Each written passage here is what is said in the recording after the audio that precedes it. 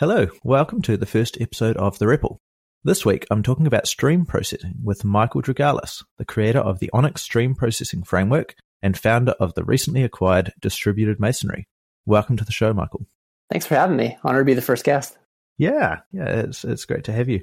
So jump right into the sort of current events news, which is that recently distributed masonry was acquired by Confluent. So can you kind of give us maybe a little bit of a description of distributed masonry, Onyx, Pyrostore, all of the stuff that you were working on in there? That's right. I'll pop some items off the stack. We've been around for a while. Back in 2013, I started authoring an open source project because I was really interested in stream processing. And back then, there weren't a lot of things around. Today, there's lots of projects that fill that space. But back in 2012 and 2013, there were not a lot of projects that could help solve these problems. And I was really interested in distributed systems at the time. So I threw my hat in the ring and decided to spend a fair amount of time investing in building an open source stream platform. And I really like Clojure. And I really liked it back then as well. And so I thought this is a great place to try and do something novel. And so I put about a year and a half's worth of work into that. And eventually it turned into its own company, which is Distributed Masonry. And early on, we did lots of consulting work and professional services and that sort of thing. And eventually, it caught in the attention of an investor who wanted to sort of see something more, scalable and product oriented behind what we were doing. The streaming space in late 2015, 2016 was really starting to take off. And so we took a seed round and hired up a little bit and built Pyrostore, which is an alternative backend for Kafka that yields infinite storage capacity by leaning on elastically scalable object stores like Amazon S3. And as recently, as you mentioned, Distributed Masonry has been acquired by Confluent, our new home, and we're very happy with the conclusion. Great, yeah. And so just tell us a little bit about Confluent and Kafka, people who might not know so much about those. Certainly. Apache Kafka is an open source stream processing software platform that's built on the idea of a distributed commit log. And that's really just a fancy way of saying that it's a big queue that you can write messages to and read from them, except that when you read the messages, they aren't deleted after they've been read. And it's that property where Kafka derives its functional diversity, especially for real-time applications. You have this really solid building block for building pub-sub applications in terms of event streaming storage. And from there, the Kafka open source ecosystem has built several other projects on top of it, like Kafka Streams, which is a very simple stream processing library. KSQL, which is streaming queries, SQL queries on top of Kafka. You have Kafka Connect, which is for doing streaming ETL, replication, and lots of other things. So it's a very vibrant open source ecosystem. And Confluent is the company that came out as an offshoot of that. Confluent is a venture-backed company founded by the creators of Kafka. And the mission is really simple. It's to build a streaming platform to help businesses gain more leverage over their data. And in practice, this means encouraging companies to transition away from architectures that are dense and complex graphs of service-to-service calls and towards essentially managed service for publishing and subscribing to data across an organization. And we say that when many lines of businesses are connected through that streaming platform, then that platform is a central nervous system for your business. This is peak architecture. It's the simplest way that we know today how to build information processing systems. It gives you the most leverage over your data. And that's why Kafka has taken off and why Confluent continues to be a strong business. Great. And so why did you decide to join Confluent? When you were kind of talking with them about this acquisition, kind of what were the values that you saw in that company that you liked? That's a great question. So we came to a similar conclusion that Jay Krebs, the CEO of Confluent, came to about what's needed to build a strong streaming platform today. And it's that there are many layers to getting leverage over your streaming data. But the first one that you need to do really well is storage. You need to be able to capture all of your events in a very high resolution way before you can act on them, before you can serve them to other layers. There's lots of pieces down the line that you can do really well, but until you've done storage quite well first, you're going to have a really hard time being able to do the rest of them well. And I like Kafka's incrementalism in practice. And I realize how difficult now this is to pull off in practice. And you have Kafka as the messaging system, then you have streams on top of it to do compute really well. And on top of that, you have KSQL, you have Connect to be able to integrate with other data storage platforms and be able to actually plug into a company in its day-to-day operations. And that planning is strategic, it's premeditated, and there's lots of unknowns. And I can appreciate how well they did that. I think the other thing is that with Pyrostore, our immediate roadmap was to build out support for Kafka and go very deep with that, because there's a lot of mind share on Kafka right now. But on our roadmap, we were interested in building alternative backends for Kinesis, maybe Pulsar and other messaging systems. But the thing is that Kafka has such a dominant market share right now that the opportunity to join forces with Confluent was too much to pass up on. Being able to bring this kind of value to the world, or be able to help out in this in some manner, is just a really big deal for us. And so I keep coming back to, like, in a world where software is so screwed up all the time, I think event-driven systems are a relief. Like, software is meant to be a reflection of reality. It's not reality itself. And that's what event-driven systems encourage. They capture the raw stream of events as they happen, and then you interpret it later. So yeah, I think it's a chance to do a lot of good for an industry that's moving so fast. Yeah, that's I like that. And so I should mention that at Day 8, the company I work for, we contracted with Distributed Masonry to kind of look at using Onyx for some stream processing stuff. So just want to get that disclosure out of the way. But while we were looking at that, we came across this tricky question, which you addressed in Pyrostore, which was, retaining the data. How long do we retain it for? What do we do when stuff drops off the end of the queue? Where does that information go? So can you talk a little bit more about that retention problem and what some of the other strategies are that you can address this with, and how Pyrostore handily beats them? Definitely. So the thing is that event-sourced architectures, in theory, are this incredibly powerful tool. There's lots of papers about them. Back in 2014, 2015, the idea of the log became really popular, and everyone was really thinking about this. And the one thing that everyone seemed to be missing was that there's this subtle dependency that you could actually keep all of your events forever, because replay was this fundamental building block that we would build these sophisticated yet simple architectures on. You can always replay the data and get take a pristine snapshot of what's going on and reinterpret it differently. And a lot of companies, when they move towards this architecture, have enough data that this is kind of a pain, or they just, it's too expensive, or you can't put enough operational effort into it. And so they degrade to using something called snapshotting, which is taking a consumer off of that log, playing all the events, and materializing the state, and then persisting that state somewhere and associating the offset that represents the state as of that point in time. And they allow events to drop off the end of that log. And when a new service comes up and needs to learn what's on that log, it loads in that state from persistent storage and then continues to read along. And this gains some of the benefits. But for applications like machine learning, where you actually need raw access to all of the events, the aggregate of those events, the snapshot, has effectively destroyed data. And so this is really a lossy approach. And we saw enough of these situations going on in the wild that it was kind of screaming for an abstraction. And so you have Kafka, which is the thing everyone's using to be able to store their events. But Kafka is today a one-size-fits-all system. This is just part of its architecture. It was designed for a certain type of setup, and it does it really well. But for the kinds of problems that we were looking at, it was not such a great fit. And the issue is that Kafka brokers co-locate their storage and their compute resources. It's optimized to be an extremely high throughput system. And so if you want to store more data, you can do things like attach bigger storage volumes to be able to store more data, and just keep blowing out your disks. But for how long can you really do that for?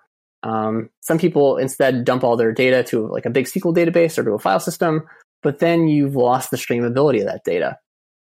And so we looked at these things and we thought, so surely there was something we could do. And as it turns out, this is like just difficult enough of a problem that no one really wanted to build it, and it was actually fairly complex from a distributed systems point of view. And it ended up being a great product to build. So Pyrostore, as I said, was an alternative backend for Kafka based on object storage in cloud providers. And it offered these wonderful properties in that, A, it's very cheap to store all your data. B, you've pushed all the operational concerns and reliability onto a cloud provider. And C, there's no provisioning of that data. You don't need to allocate big disks up front. You just sort of plug this in, and you have this elastic storage backend for Kafka.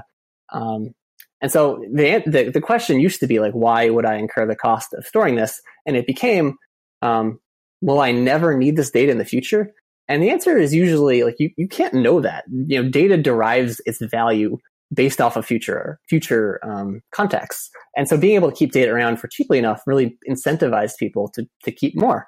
And that was actually this circle of goodness where because you could store more data, you would store more data and you might get more value out of it someday. And so you kind of continue to feed on that. Yeah. When I saw the kind of solution you described in the blog post announcing it couple of months ago, I thought, this is it. This just nails it on the head. That it really kind of solved the problems that we were seeing, and it does it in an especially cost effective way. So, what are some of the other technical innovations that you're really proud of producing in Onyx or Pyrostore that you've been working on this for many years now? What are some of kind of the highlights technically for you? Yeah, I think. There's a couple things. So going back to Onyx in the beginning, I'm really proud that well, this is not really a technical innovation. It is sort of at the abstraction level. And the programming model that Onyx offers has endured for 5 years since we've started building it. And I think that's an achievement all on its own. Because while the runtime and the implementation has changed out from underneath it, it was the abstraction that was the whole reason to build Onyx. This idea that, your program could be almost entirely defined by data, that it needed a highly flexible nature to be able to grapple with, real world problems. The fact that model has remained unchanged to me is, a sign that we got that right. The other thing that I'm quite proud of is the coordination architecture. So inside of Onyx is actually a log that's used to coordinate all the peers who do all the work and the tasks to distribute the messaging workload and those sorts of things. And in practice, when you use Onyx, you often use a log for your actual messages, and so it's kind of a log within a log. And I really like building things that have this like second level of not mystery, but sort of like interest to them. It's not obvious at the surface level. And so the fact that the log-oriented architecture worked for streams, which are typically based on logs, was quite validating and always fun all the way. But it also reaped the benefits that people normally get with logs. We just got them at a layer that no one else was usually able to see them at.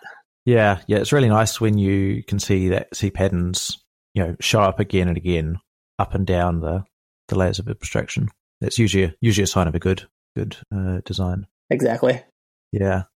And so, the reason why I'm particularly interested in Onyx and Pyrostore initially was it was Clojure based, and so you've been building with Clojure now for quite a long time, and Onyx always seemed to sort of be pushing pretty hard on the code as data oriented design, far further than something like Storm, which was also a Clojure stream processing tool, but it had much more of a macro oriented API, whereas Onyx goes pretty far down the data route. What are kind of some of the benefits that you've found over time of being so data oriented? Yeah, so to prepare for this talk, I looked over my original goals with Onyx, and I'm pleasantly surprised when I look at this. I look at it maybe like once every year and a half or so.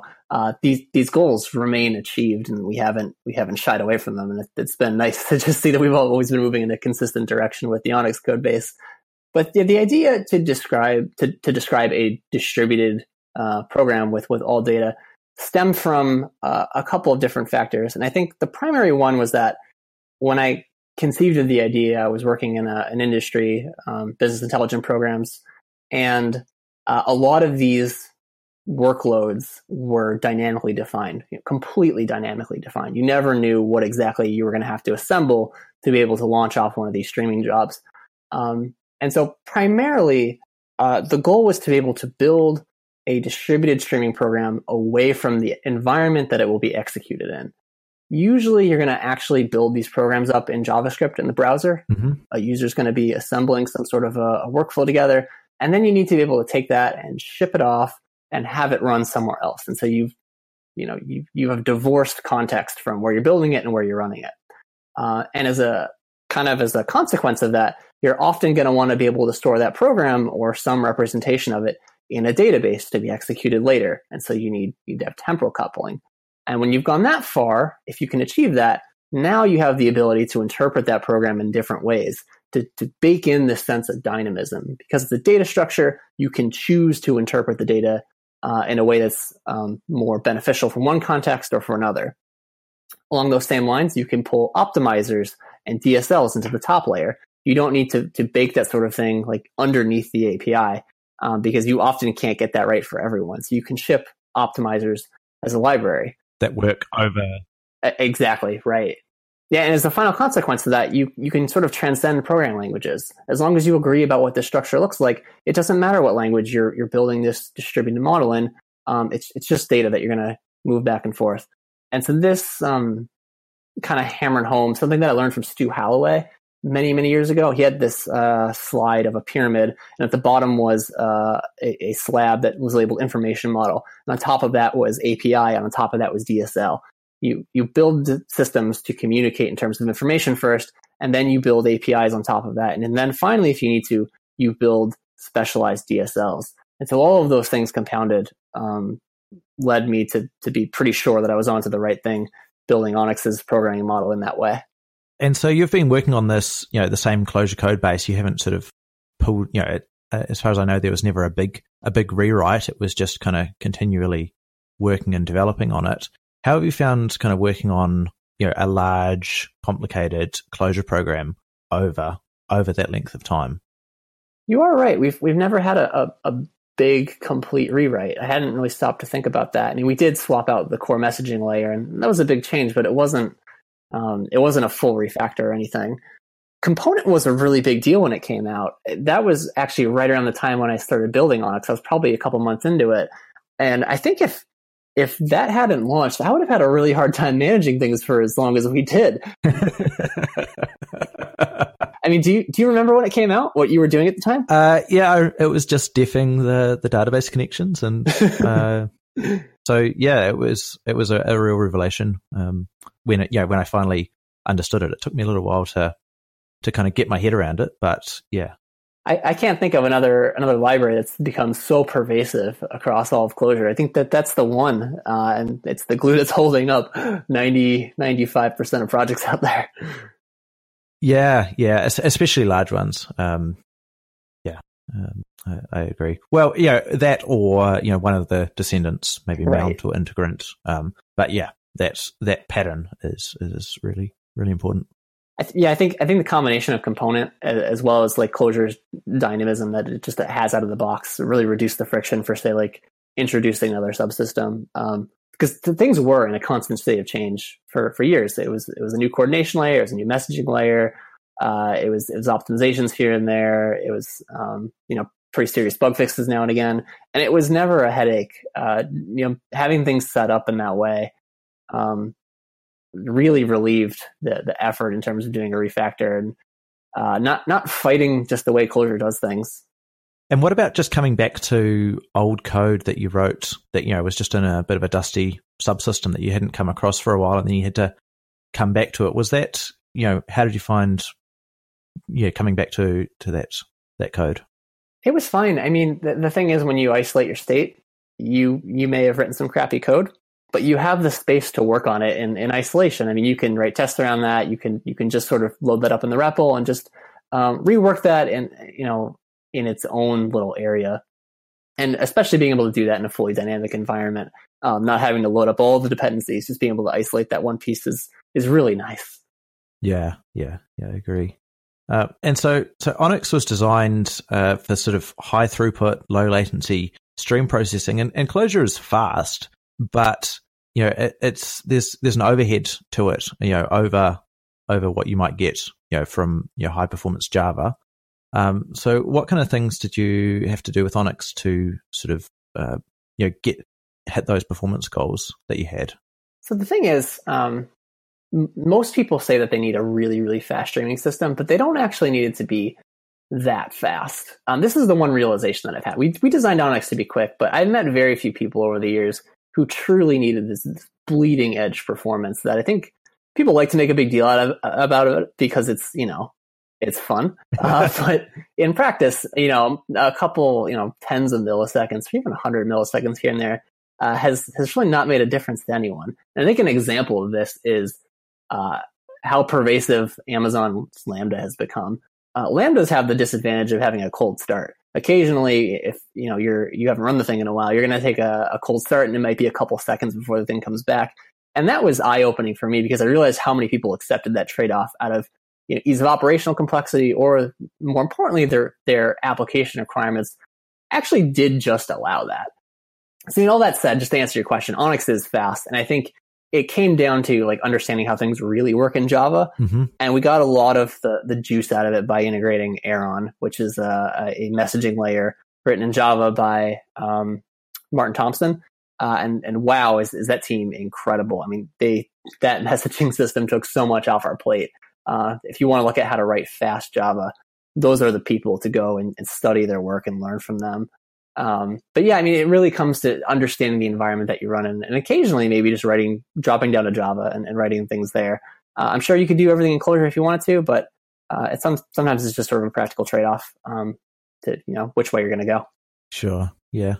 Yeah. And I'd agree. That Martin Thompson and people with that kind of bent, there's a mailing list that they run called Mechanical Sympathy. I'll add that to the show notes, but I've been following that along for quite a few years now, and I learn a ton of stuff about the JVM and garbage collection and low latency, high performance servers, which is sort of world class expertise on offer there. It's an art form unto of itself, the way that Martin does it.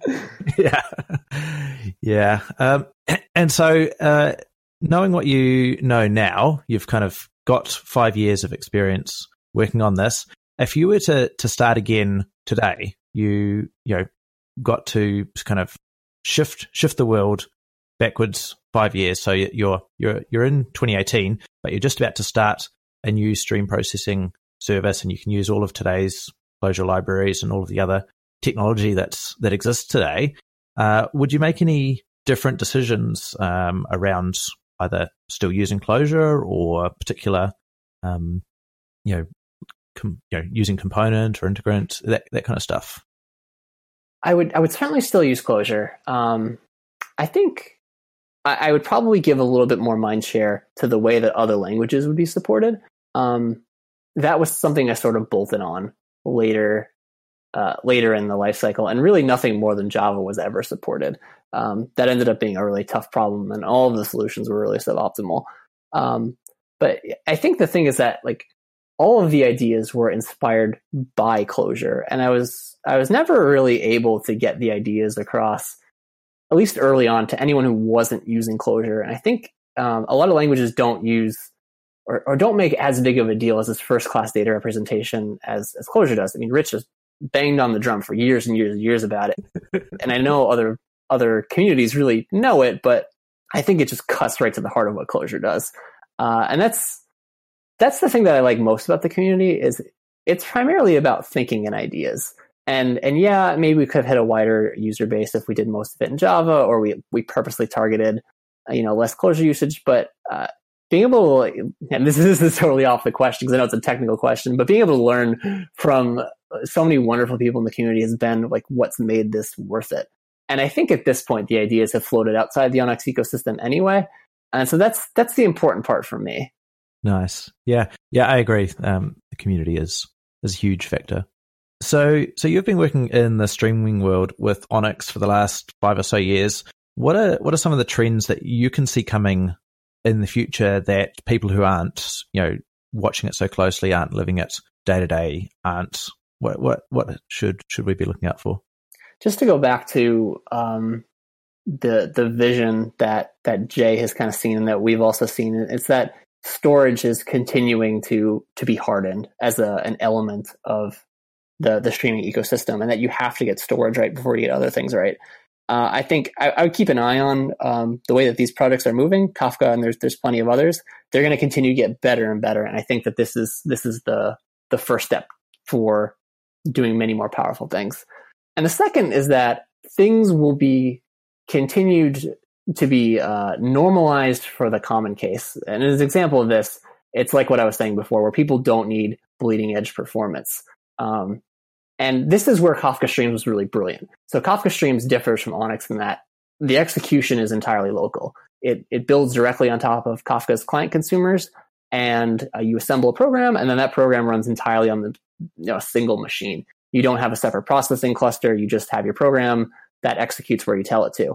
And so in an age of like 2014, where everyone was doing these massive Hadoop clusters, Kafka went in the other direction, and they actually shrinked all these things to something that was actually more useful for what people needed day to day, even if they weren't really admitting it. And so sort of seeing a shift away from everything being massively distributed to being more conveniently executed on a local machine and managed through something like Kubernetes to get that distribution or that fault tolerance and load balancing. I think that those are the two big trends that I've been seeing in the last few years.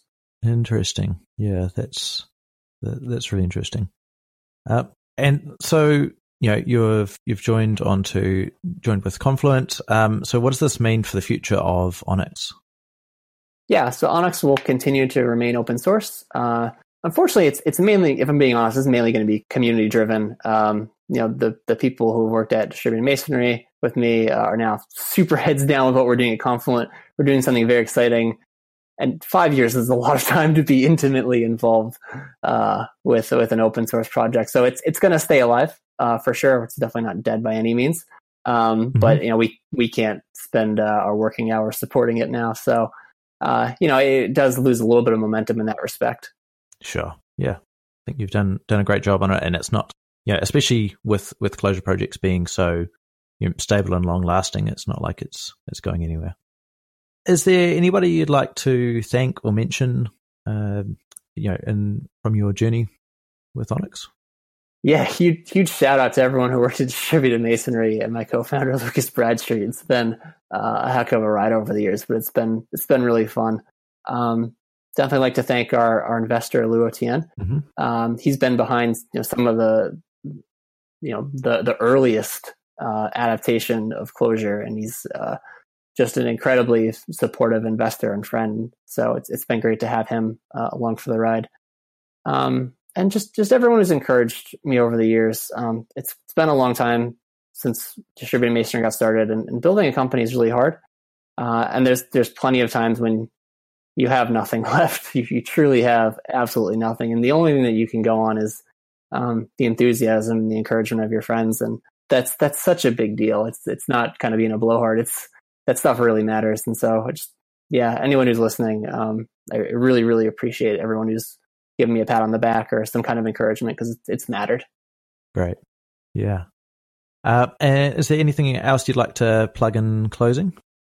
I don't have anything that I'd like to plug, but I guess now that I've had a little time off after the company's been acquired to sort of like just reflect on the journey, the recurring message for me has been that it's important to continue to get back to your roots and always remember what makes you an individual, because you are a completely unique person. Your gene arrangement will never be repeated. It's never happened before and is highly unlikely to ever happen again. So you have a very unique perspective on the world.